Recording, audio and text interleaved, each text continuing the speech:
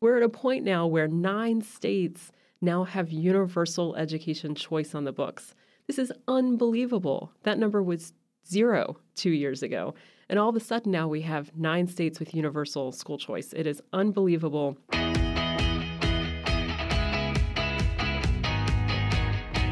This is the Daily Signal podcast for Monday, November 13th. I'm Samantha Sherris, and that was Lindsay Burke, Director of the Heritage Foundation's Center for Education Policy. On Thursday, the Heritage Foundation held an event in Des Moines, Iowa, to release its Education Freedom Report Card for 2023. On today's show, Lindsay breaks down what the Education Freedom Report Card is, the top 3 and bottom 3 states for this year's report card, and which state improved the most. We'll get to our conversation with Lindsay Burke right after this. As conservatives, sometimes it feels like we're constantly on defense against bad ideas. Bad philosophy, revisionist history, junk science, and divisive politics. But here's something I've come to understand. When faced with bad ideas, it's not enough to just defend. If we want to save this country, then it's time to go on offense. Conservative principles are ideas that work. Individual responsibility, strong local communities, and belief in the American dream. As a former college professor and current president of the Heritage Foundation, my life's mission is to learn, educate, and take action. My podcast, The Kevin Roberts Show, is my opportunity to share that journey with you. I'll be diving into the critical issues that plague our nation, having deep conversations with high-profile guests, some of whom may surprise you. And I want to ensure freedom for the next generation. Find The Kevin Roberts Show wherever you get your podcasts. Lindsay Burke is joining today's episode of the Daily Signal podcast. Lindsay is the director of the Heritage Foundation's Center for Education Policy. Lindsay, thanks so much for joining us today. Thanks for having me, Samantha. Now, on Thursday, the Heritage Foundation held an event in Des Moines, Iowa on its second Education Freedom Report Card. Before we talk more about the report card, though, and this year's results, can you tell us what exactly the report card is? Yeah. So this report card is unique for a few reasons. I think the name in and of itself gives you an idea of why it's unique. This is the Education Freedom Report Card. It is not just your old standard ranking of how much states spend and where students stand. Usually when you see these report cards, that's what they measure. How many dollars are states spending? How much are they relying on taxpayers? And then where do students stand academically? Well, ours goes much deeper than that, and in fact is unique because we actually look at ROI, return on investment. How much does a state spend, but how much does every dollar get you in terms of your academic improvement? So it's not inputs-based, it's actually outcomes-based, which is unique in that regard. But what is, I think, the most important aspect of this report card is we look at genuine education freedom. How much of an opportunity does a family have to exercise school choice, education choice, to craft an education experience that fits the unique needs and aspirations of their individual child? That is one of the most important factors that we measure in this report card. But it is comprehensive in nature in that we look at education choice, but we also look, like I said, at return on investment. We look at teacher freedom. How easy is it for a professional who decides they want to teach to actually enter the classroom, or does a state put up barriers to entry, like these, what we know empirically to be useless teacher certification requirements? And then we look at transparency, which has become such an important factor in recent years in particular. Parents really acknowledging, waking up to the fact that the content that has been taught in public schools across the country for too many years now does not reflect their family's values, their community's values, and unfortunately too often it's been wholly captured by the left. So we look at transparency. How much transparency does a parent have into the content that's taught in their local schools? How much leverage do they have over something like their school board? Is their school board election on cycle, which is a really important measure of how much input and control a community has in shaping their local public schools. So again, it's comprehensive. It goes much further, I think, than any other education ranking, certainly, that's out there. But really importantly, I think, looks at your return on investment as a taxpayer. your return on investment as a parent and your ability to actually exercise choice for your child, which is the number one accountability measure that a family has. Absolutely. And for our listeners, we'll be sure to leave a link to this year's report card in the show notes so they can take a look at where their state stands. Before we get into this year's results, though, I wanted to just take a step back and ask, why was it important for the Heritage Foundation to create this Education Freedom Report Card? Yeah. Well, education is one of the most important public policy issues that is, I think, has really risen to the top of public consciousness today. You look around the country, there are so many issues afflicting all American families. So many of those issues, though, are tied back to education. If you are worried about a public school that your child is assigned to, for instance, calling your child by a name other than the name that you as a parent gave them when they were born, education is a policy issue that is important to you. If you are worried about critical theory or critical race theory or any sort of radical critical theory offshoots that are out there, be it gender ideology or radical feminism, fill in the blank, critical theory writ large, if you are worried about these issues, education policy should be a front and center issue of concern for you, an area of involvement for you.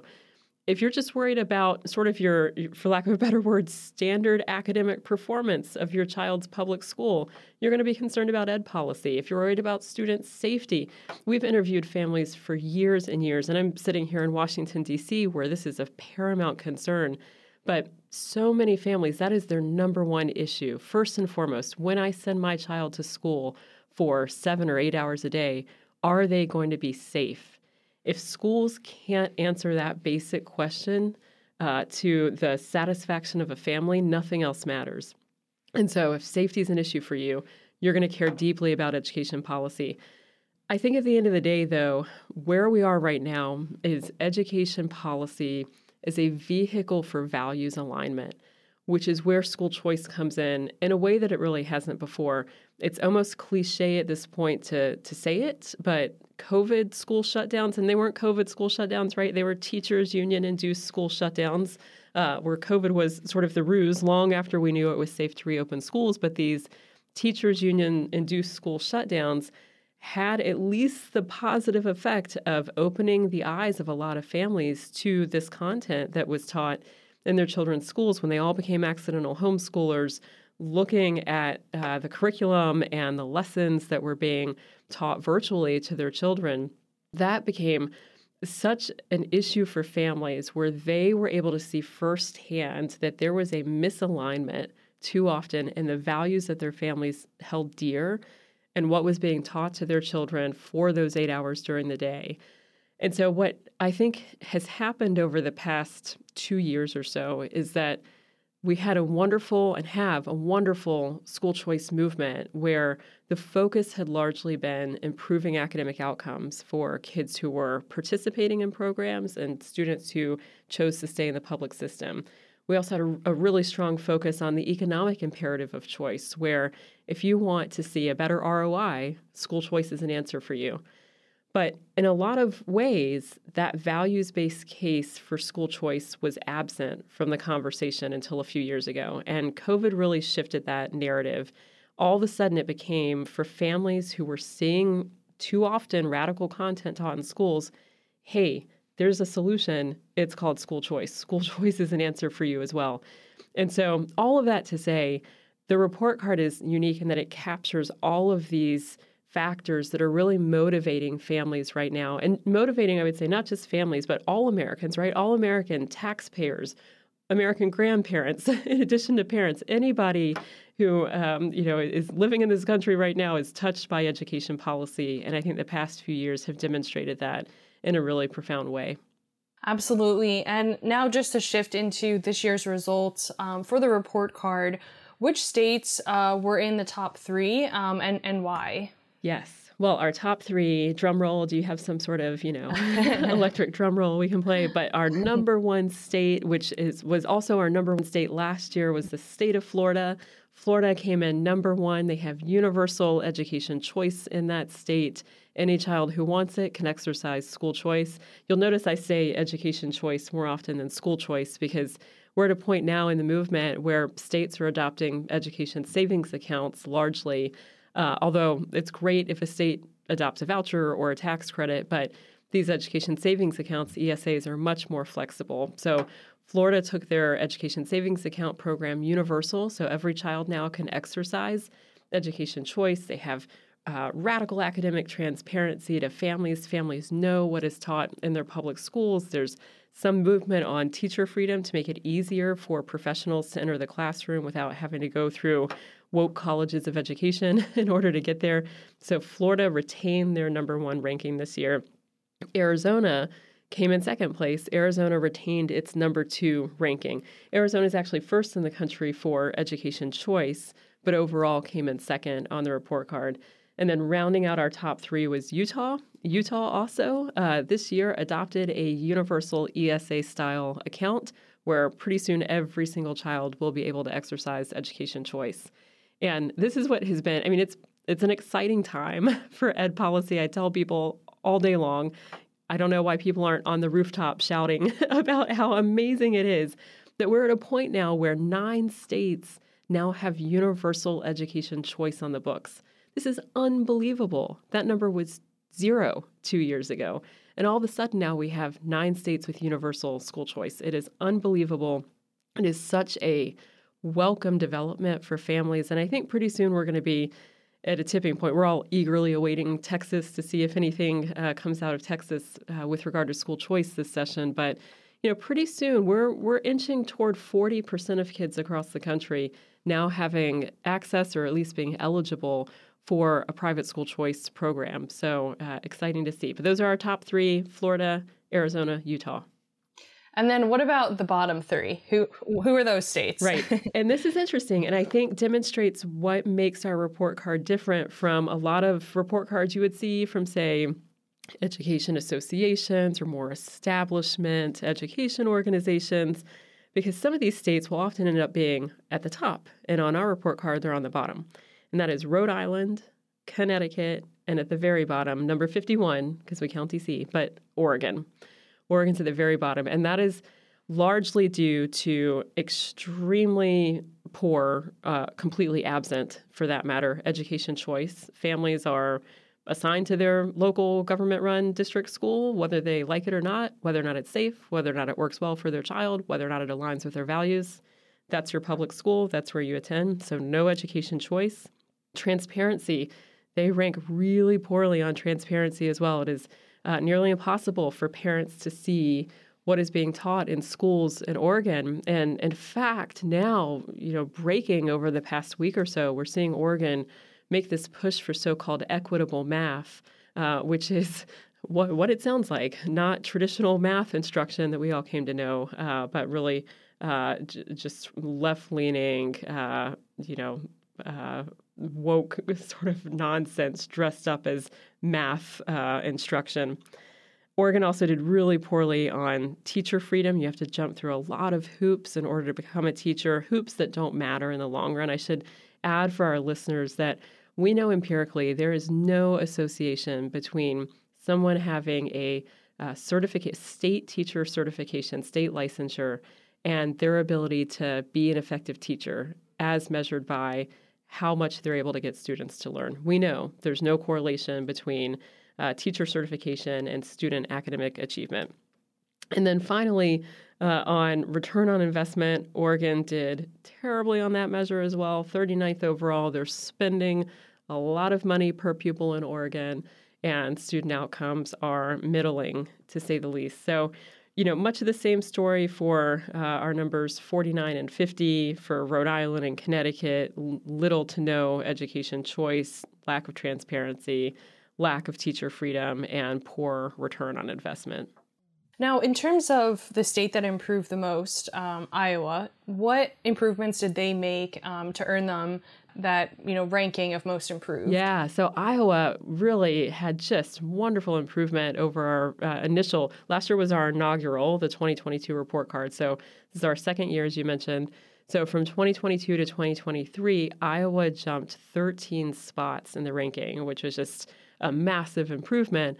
And that is largely a reflection of the fact that Governor Reynolds' leadership Senate President Amy Sinclair's leadership, they were able to get a universal ESA-style program in place. So in the course of the next 3 years, every single child in Iowa, if they want it, will be able to access an ESA-style account. So instead of being assigned to their public school, can instead exercise choice and attend any private school that fits their needs or create a customized education experience for themselves. They can hire private tutors, do online learning, whatever it is that fits their unique learning needs. So that was really the number one reason. And Iowa was actually first out of the gate this year in 2023 at getting a universal school choice program in place.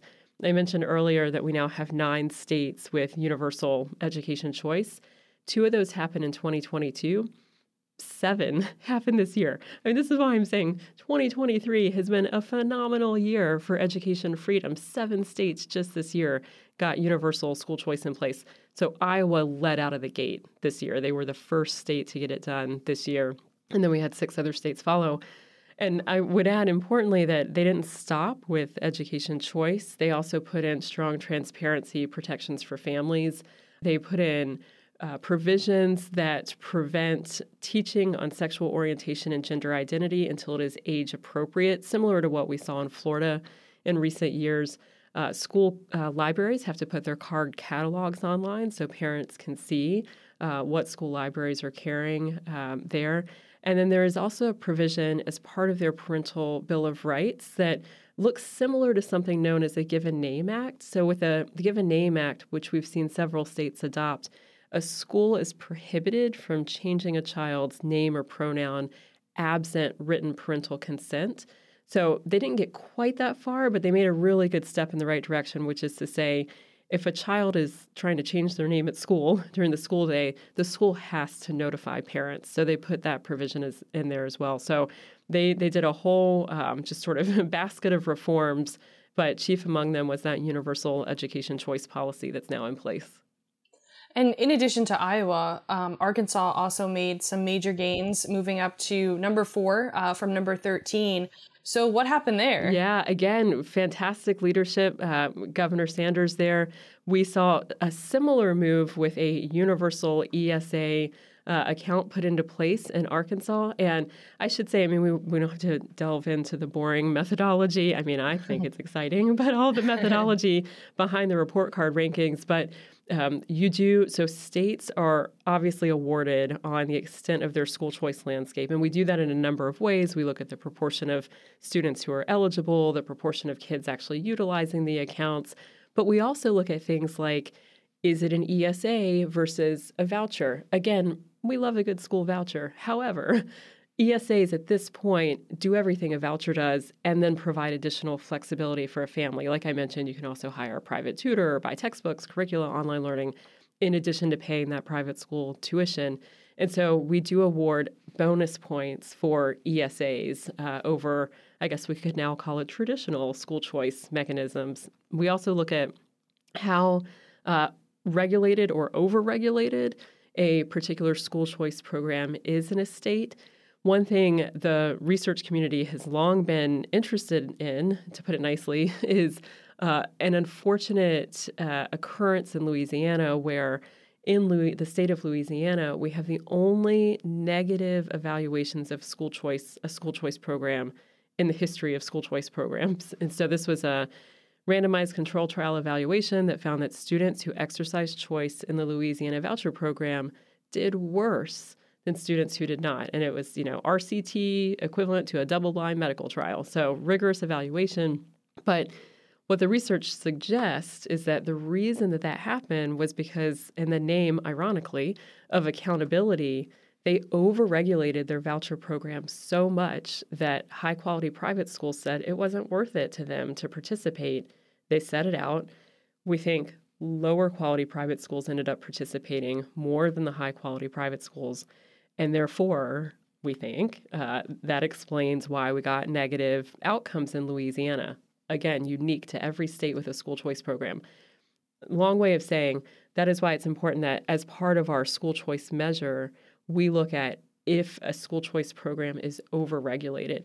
We're seeing so much education choice in the states now. It is wonderful. But we can now be, I think as a movement, a little pickier about how we evaluate these programs. Are they free from overburdensome regulations?